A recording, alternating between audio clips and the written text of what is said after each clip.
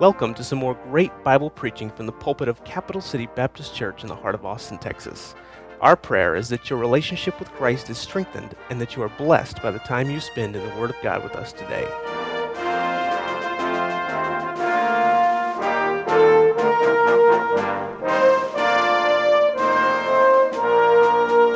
Let's stand together and open our Bibles to Titus chapter 2.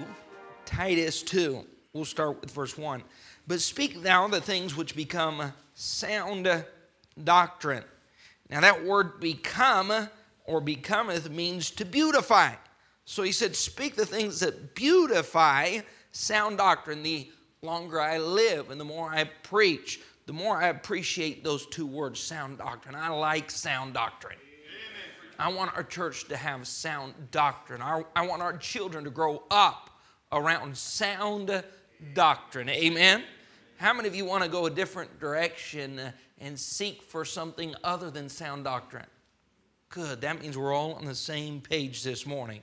Verse 2, that the aged men be sober, grave, temperate, sound in faith, in charity, in patience. We won't speak about that verse this morning.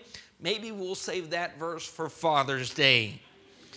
We'll just skip right down to verse 3. That the aged women. Now, I'm not going to categorize who falls in that group. Let's just say the women with some age. I'm still in trouble. God's the one that put that word in there, so please just make personal application.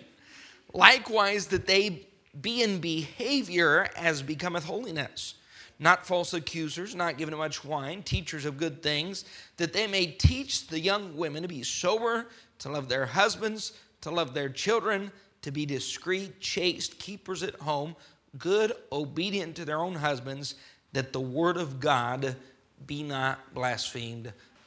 The longer I live, the more I see the importance of simply going back to this book for all of life's instruction, guidance, and counsel. I'm not against good books. I have a library with thousands of books. I'm an avid reader.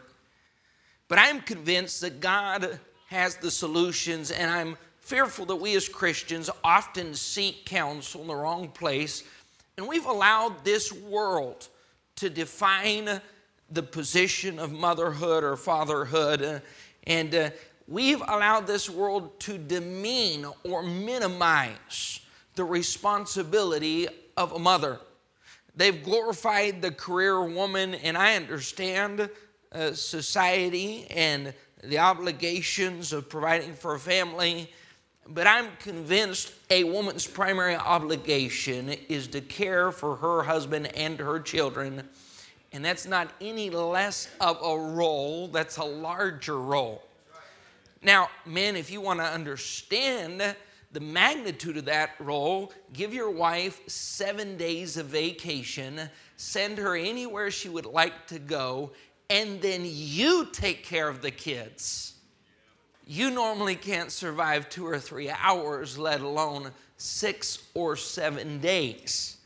I have messed up washing machines. I have destroyed clothes.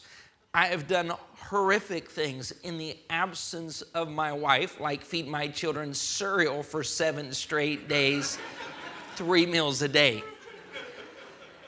Now, we can survive without mom. We just can't survive for very long.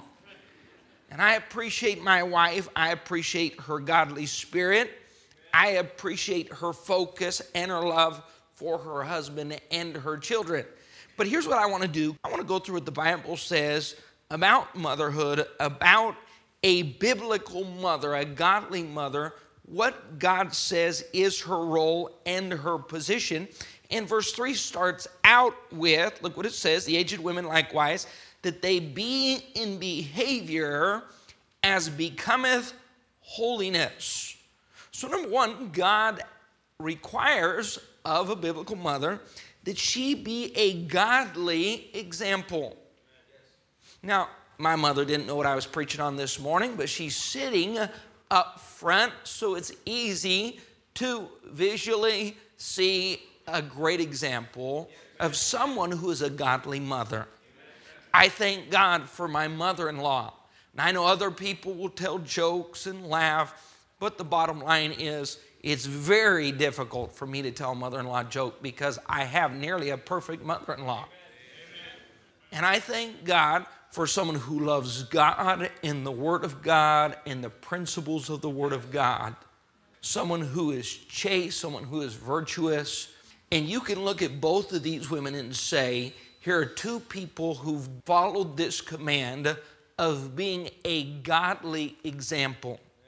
And your primary concern ought to be, if I'm going to rear children, and if I'm going to have those children grow up and love God and serve God, I know you're a teacher, I know you're an instructor, but it starts with an example.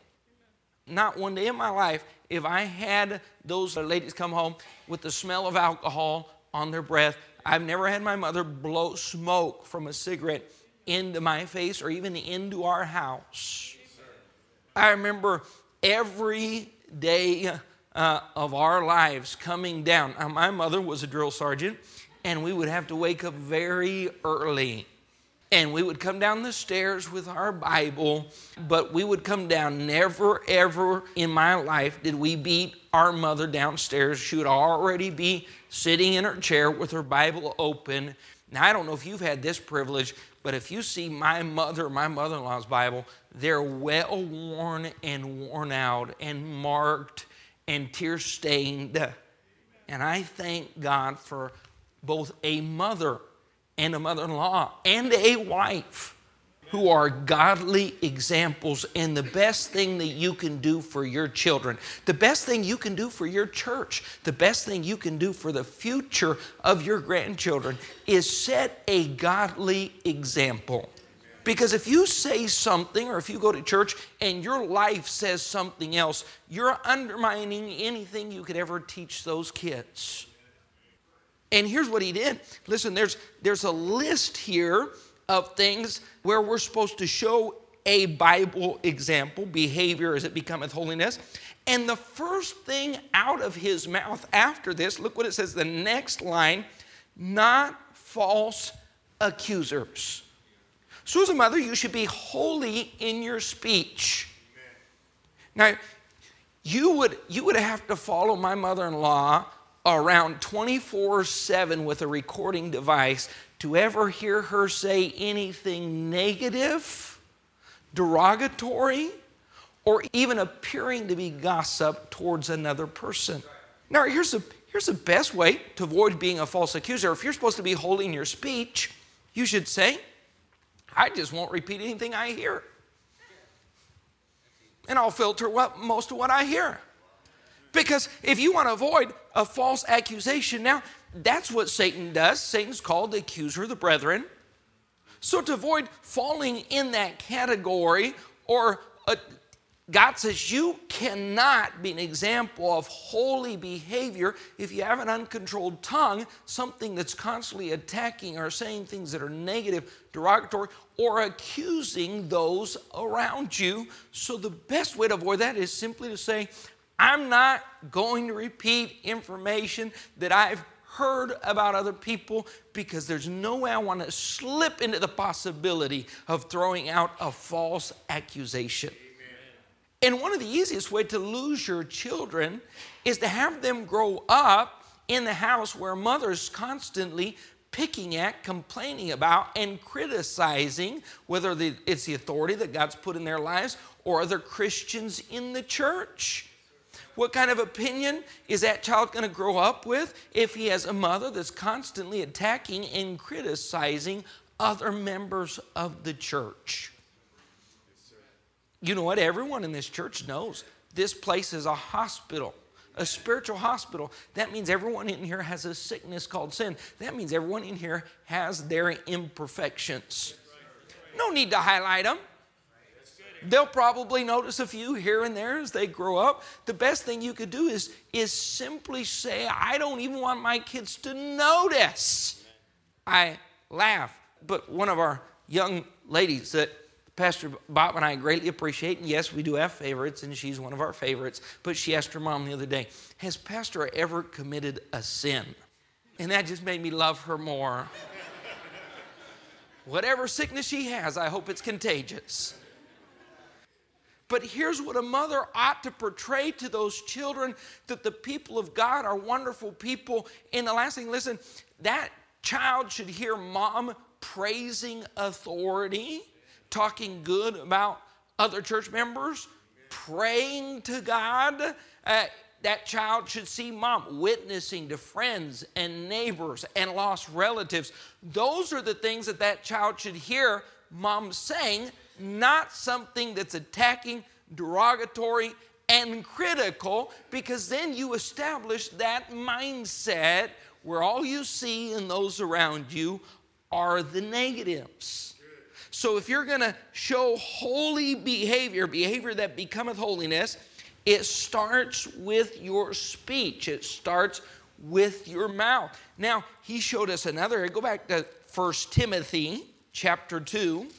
Paul, who is writing these two young preachers, Timothy and Titus, Paul says it shouldn't just be holiness of speech, but holiness of dress. Look what it says in 1 Timothy. Aren't you glad that God didn't leave it up to us to define holiness? He did us the favor. I'm so glad that I don't have to sit up here and define holiness, because, I would be frustrated with you. You would be frustrated with me. We couldn't find any point of agreement. And God said, let me just clarify the subject. Let me just put it down in black and white so there's no misunderstanding. There's enough misunderstandings when it's in black and white. Amen? 1 Timothy 2, 9 and 10. In like manner also that the women adorn themselves in modest apparel. So what is holiness? What is behavior that becomes holiness? Modesty. And let me just say this, women. Everyone wants to be fashionable. I don't think there's anything wrong with being fashionable. I thank God for ladies that know how to be both holy and fashionable. And I don't think there's anything more difficult than trying to witness and see people saved. And this world is so far from God. When they come to the church house, what they see and hear is shocking. But I appreciate that the women of this church can be both holy and fashionable. But when the fashion of society becomes immoral, it's time to stop being fashionable. In this day and age, it's difficult to go to a store and buy clothes that are both fashionable and modest. You've got to fix them or rework them, basically come up with a new outfit from a piece of cloth that you paid a lot of money for at your local store, right? And here's what God said. God said, as a mother, you should show behavior that becometh holiness, and you do it. Thank God you can look at my mother, and this world knows on Monday, Tuesday, Wednesday, Thursday, Friday, and Saturday, there goes a holy woman. Very fashionable, very holy. Look what it says in verse 9. With shamefacedness and sobriety, not with broided hair, gold or pearls or costly array, but which becometh women, what's it saying? Professing godliness. I believe you ought to do your hair and look nice. And men, not just because it's Mother's Day or Mother's Day weekend, I believe you ought to take your wife out and spend some money. If you spend $400, $500 on golf clubs, you ought to spend the same amount on clothes for your wife. She uses those clothes every day. You can only use those clubs once a week. And when you reuse those clubs, it costs you $40 or $50. Maybe she won't burn the toast next time she makes your breakfast. Do you really think it's an accident that every morning she burns the toast? She's trying to give you a hint. Now go back with me to Titus chapter 2.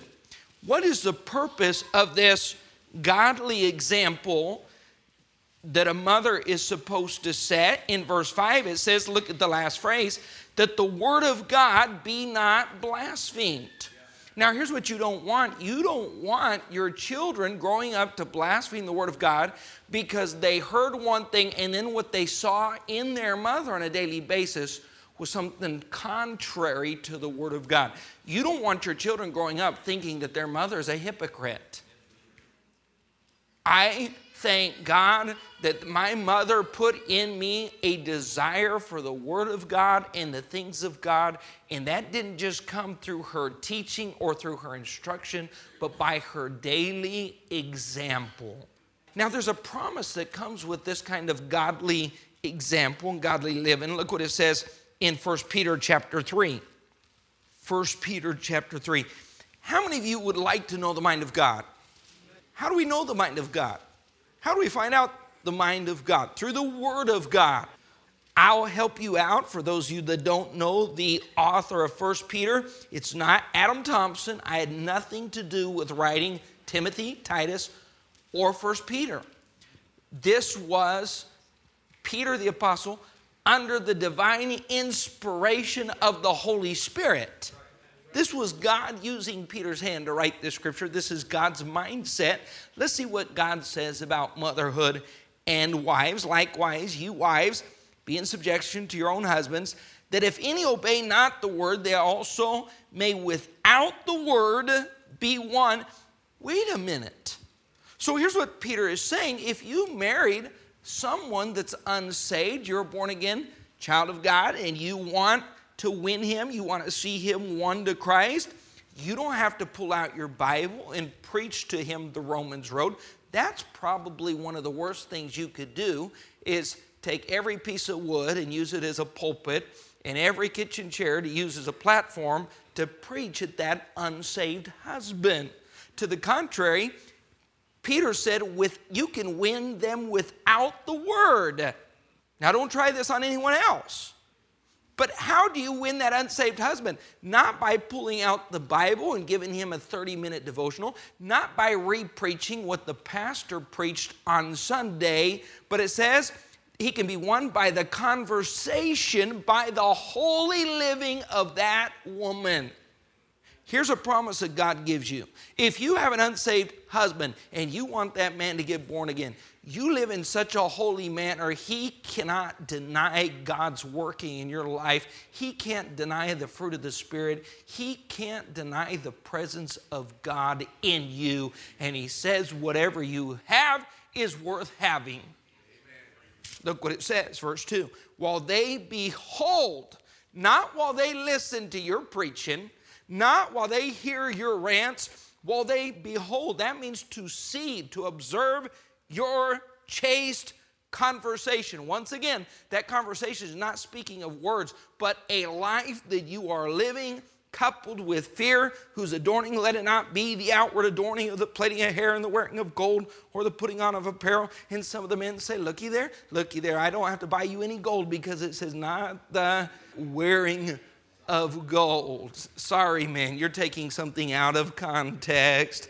looking for an excuse to make Mother's Day cheaper this year. Verse 4, but let it be the hidden man at the heart in that which is not corruptible, even the ornament of a meek and quiet spirit. And God said, listen, if you take this road, if you try this tactic, you have a much greater chance of being successful in seeing that husband saved through behavior that becometh holiness, by being a good, godly example for him to see Christ in you. Amen. How many believe the scripture? Yes, sir. How many believe that promise? Yes, how many of you believe that God knows what he's talking about when he says, if you want a tactic that works and you want a husband to get saved, try this tactic. Let that husband see Christ in you. Now go back to Titus chapter 2. Let's see a second thing. Biblical mothers are to be godly examples.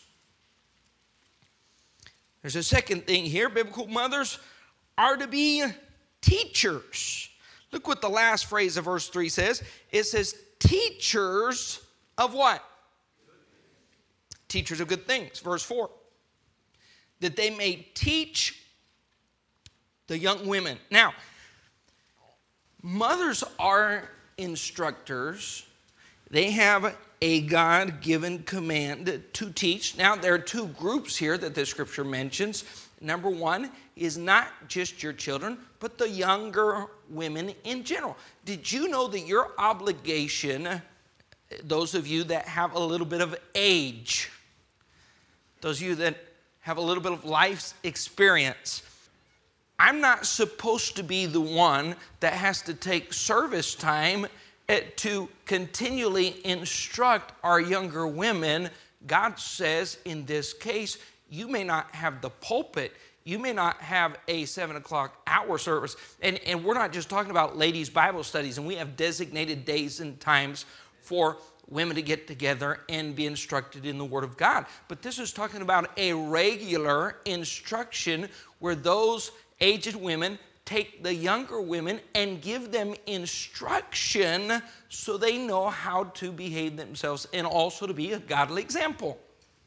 Now, what are the aged supposed to teach the younger women? God's very specific. I like how specific God is. He said, just to clarify what I'm talking about. Now, some of you are stuck this morning. You don't know what to do or what to think because you're so used to being able to say, well, that's Old Testament. I'm just going to throw that out the window. And that's for the tribulation period. I'm going to throw that out the window. And you're so used to having some excuse to throw it out the window that now that it's New Testament, you're trying to figure out what to do with this text. You can't throw it out. This is for you. Amen. Matter of fact, all of the Word of God is for you. Amen. So I would just stop trying to throw it out. This will help your marriage. This will help you as a mother. This will help you down the road with the rearing of your children. But a mother is supposed to be a teacher, but when she teaches the younger women, look what she's supposed to teach them. To be sober. Now, I don't believe that our young ladies at 15 need to be overly serious. They're kids. But our young ladies ought to know how to behave themselves. Soberly. I have no problem with a young lady giggling or a woman giggling. That's why we send the ladies on trips. And when we send them to conferences, we send them far, far away. So that way, in a vehicle, they don't have to be so sober. And then after the aged women see the unsober behavior, they can instruct them in sobriety. To love their husbands. Now, one of the things you're supposed to teach the younger ladies is to love. They will love naturally that man, but they need to be taught how to love. The Bible says in Genesis 2:18 that God made the woman to be a helpmeet. And the aged women are supposed to teach the younger women how to be helpmeets because that's not natural alone. Now, here's the problem. Normally, it's an unsaved actor by way, or an actress, by way of a movie that is instructing and teaching our young ladies how to love. Now, can you imagine if Hollywood is the standard and Hollywood is teaching and instructing our young ladies how to properly love a man? How messed up is that? How many of you say, I prefer God's Word as my instructor, my God, my standard? And not, listen, follow some of those actresses as they get married for a 6th time, as they go to the doctor for venereal diseases. That's not a person I want instructing my daughters on how to love a husband. Teach them to love their husbands, to love their children. Now, you would think this would be natural, but in society now it's very unnatural. And look at the children that are being raised in orphanages. Look at the children across this nation that spend so little time with mom and dad. And let me just say this, a babysitter, a daycare center is not going to love your child like you're supposed to love your child. God gave you that job, and a young child needs to be loved emotionally, and that love needs to come from mom and dad. And if you're never at home, if you're never with that child, if you're not there during their moment of crisis, if you're not there during their moment of instruction, and here's what the communists have said for centuries, you give us the first 7 years of that child's life and we'll have him until he dies. And this is a nation that's taking children the first 7 years of their life and saying, I don't have time to be a mom. I don't have time to invest in my kids. And when you do have time, instead of being able to love them and instruct them and pay attention to them, you're worn out, you're tired, you're frustrated, you're busy, the most harmful thing you can do for that child is allow him to grow up without experiencing a mother's love. They need to be taught. So as aged women, this is not just your pastor's job. If you're over 40, you should be mentoring a younger lady and teaching them, here's how you love your husband. Here's how you love your children. That's your job. That's an important part of your life God designated to you to do. As long as you have that husband, as long as you have those children. To be discreet. You're supposed to teach them to be discreet. You know, we have a generation of young ladies that aren't very discreet. And the aged ladies, they're supposed to teach our younger ladies to be discreet. There's nothing worse that you can do for your marriage than to be indiscreet. Chaste. You have to teach chastity to this generation. That's moral purity. Listen, you guard your purity for one man, and when you say, I do, you walk into that pure. You stay chaste. Now, that's not just leading up to marriage. That's after marriage. You should even be more chaste. You should give yourself to one man and one man alone. You should be chaste in the way you dress. You should never be flirtatious. Here's the way that it was written. Go back to, keep your finger here in Titus because we're going to finish reading this. But look at the way it was written and described in Proverbs 31. A virtuous woman, that's a chaste woman, that's described here in Proverbs chapter 31, verse 10 says, who can find a virtuous woman? For her price is far above rubies. Now look what it says, because of her chastity, verse 11, the heart of her husband doth safely trust in her. I thank God for a wife that I can trust all times, under all circumstances. I don't worry about my wife. There have been times she's had to do things and she'll be out till 11 o'clock. I've never sat back and said, I wonder where my wife is or who she's with or what she's saying or what she's doing. I've never doubted my wife's virtue or chastity. And I hope you don't behave in such a manner that your husband would have to worry about you. I hope the heart of your husband doth safely trust in you at all times, knowing here's a person that's concerned about holiness and testimony. But those are things that have to be taught. Go back to Titus chapter 2. So we're to teach those things, but it's not just teaching the younger women, but it's also teaching your children. Now, mothers, here's what's amazing. Just step back one book, because we find a great example in 2 Timothy chapter 3, verse 15, in the example of Timothy. Paul mentions in chapter 3, verse 15, that from a child thou hast known the Holy Scriptures, which are able to make thee wise unto salvation through faith, which is in Christ Jesus. How is it that Timothy was used of God in such a great manner? He was Paul's little assistant. This preacher boy grew to be a tremendous help to the early church. But it started in his childhood. Look what it says in 2 Timothy chapter 1, verse 5. Just the page before that, 2 Timothy 1:5. When I call to remembrance the unfeigned faith. That means the faith that was real, that is in thee which dwelt. Now circle this little word. What's it say? First, in who? Thy grandmother Lois, thy mother Eunice, and I am persuaded that in thee also. Now, don't turn there for sake of time, but if you go to Acts 16, here's what Paul mentions.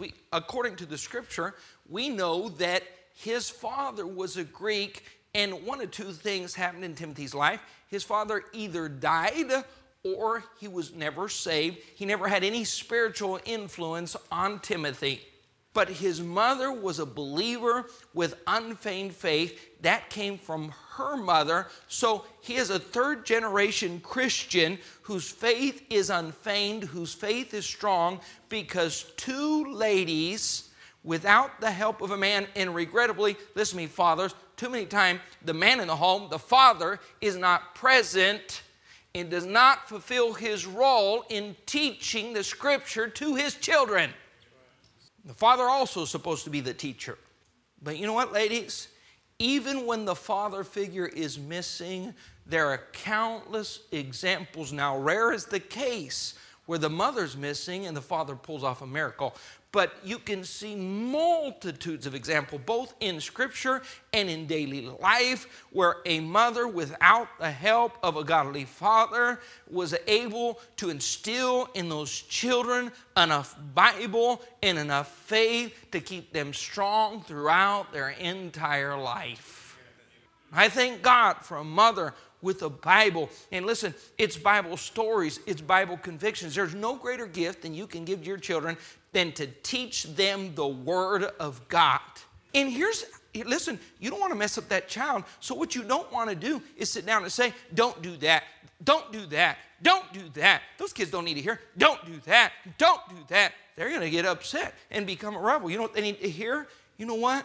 God has some principles in His Word. Here's what God wants to do. Here's the way God wants us to live. Here's why God wants us to live that way. There's some consequences that we can avoid. There's some rewards that He wants to give us. And God has your best interest in mind. That's how you teach that child. And if a mother sits down with a Bible and goes through Bible stories and goes through Bible principles and establishes Bible standards and convictions, here's what you have: a young man that became a great leader for the cause of Christ because mom took that Bible. So I want to tell you about Noah and the ark, the dangers of strong drink. I want to teach you about Abraham and the faith that led him to be faithful until he was 100 years old, till that promised child was born. I want to tell you about Moses and the godly man and the godly leader that he was. 40 years in the desert with a bunch of gripers, and he survived. So you can survive 12 years of school.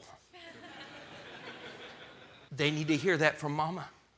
They need to hear that on a regular basis. Now go back with me to Titus, and we will finish our Bible study. So a mother is supposed to be a godly example. A biblical mother is supposed to be a teacher. Then number 3, look what it says in verse 5. Verse 4 says that they may teach the young women to be sober, to love their husbands, to love their children, to be discreet, chaste, and then look at the next word. Listen, when Paul wrote this to him, Paul wrote this under the guidance and leadership of the Holy Spirit, and he said that a godly mother is supposed to be what? Keepers at home. The problem is this isn't politically correct. It doesn't fit into the teaching of society. And that's why in society we see the divorce rate skyrocketing, children growing up, our delinquent centers are full, kids are running the street. You can find graffiti all across our cities, all across our nation, because mothers are no longer keepers at home. We've taken that role as a mother, minimized it, mocked it, laughed at it, and said, let's just have society be their mother. Not a good idea.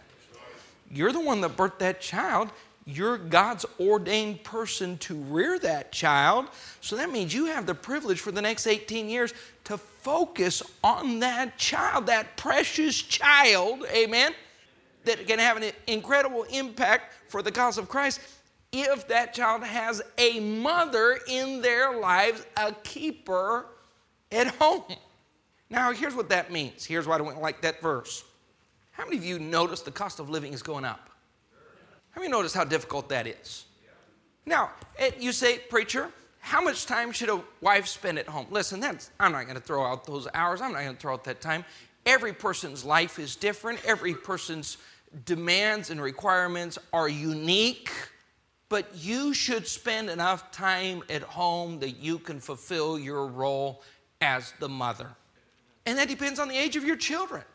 That depends on whether or not they're in school. That depends how young they are. There's a lot of factors there, but the bottom line is this: God wants you fulfilling your role. In order to fulfill that role, you are going to have to be a keeper at home, which means there's a house to clean. I thank God for my wife. Wow, do I ever thank God for my wife? Because if there's one thing I want in life, it's a clean house. I thank God I can put my hand on a coffee table and not be the dust rag. I thank God I can walk in. I know where to find my clothes. I know they're ironed. They're in their place. I just thank God from the day we got married. She's kept an incredibly clean house. Matter of fact, if there's any disagreement, at times I've said, babe, listen, you don't need to move the couch when you vacuum. You did that yesterday. Wives, you need to be a keeper of the house. And you say, how busy is too busy? Well, let me say this. I've met too many women that get a job, and all they've got that job to do is to pay for someone to do their job. They have just enough money to pay for the transportation back and forth to work, and then they pay for someone to watch their kids and clean their house. It doesn't make much sense to get a job to have someone doing what you're supposed to already be doing, because they can't do the job like you can do it. I believe the principles of this book truly do work. Now let me ask you this. How many believe this book? I believe it cover to cover, and the longer I live, the more I believe it. And the further that society pushes God and this word from themselves, the worse society becomes. The fewer answers they have, the more psychologists they have to visit, the more pills they give to the kids in the school, the more disasters they create, the more shootings and stabbings they have. You know why? Because they've said this book doesn't work, but they're lying. This book does work. Look what happened 100 years ago and 200 years when this society, American society, was still living by the principles of this book. Go back 40 years and look at the biblical curriculum that they were teaching in the Dallas School District. It would blow your mind. But amazingly, divorces were lower. Kids were respectful because you had mothers that were focused on their primary responsibility. I would make a happy home your first priority.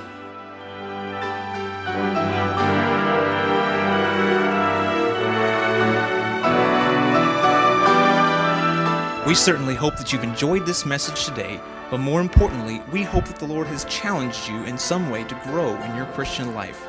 For more information about our church, including directions and times of services, please visit our website at www.capitalcitybaptist.org.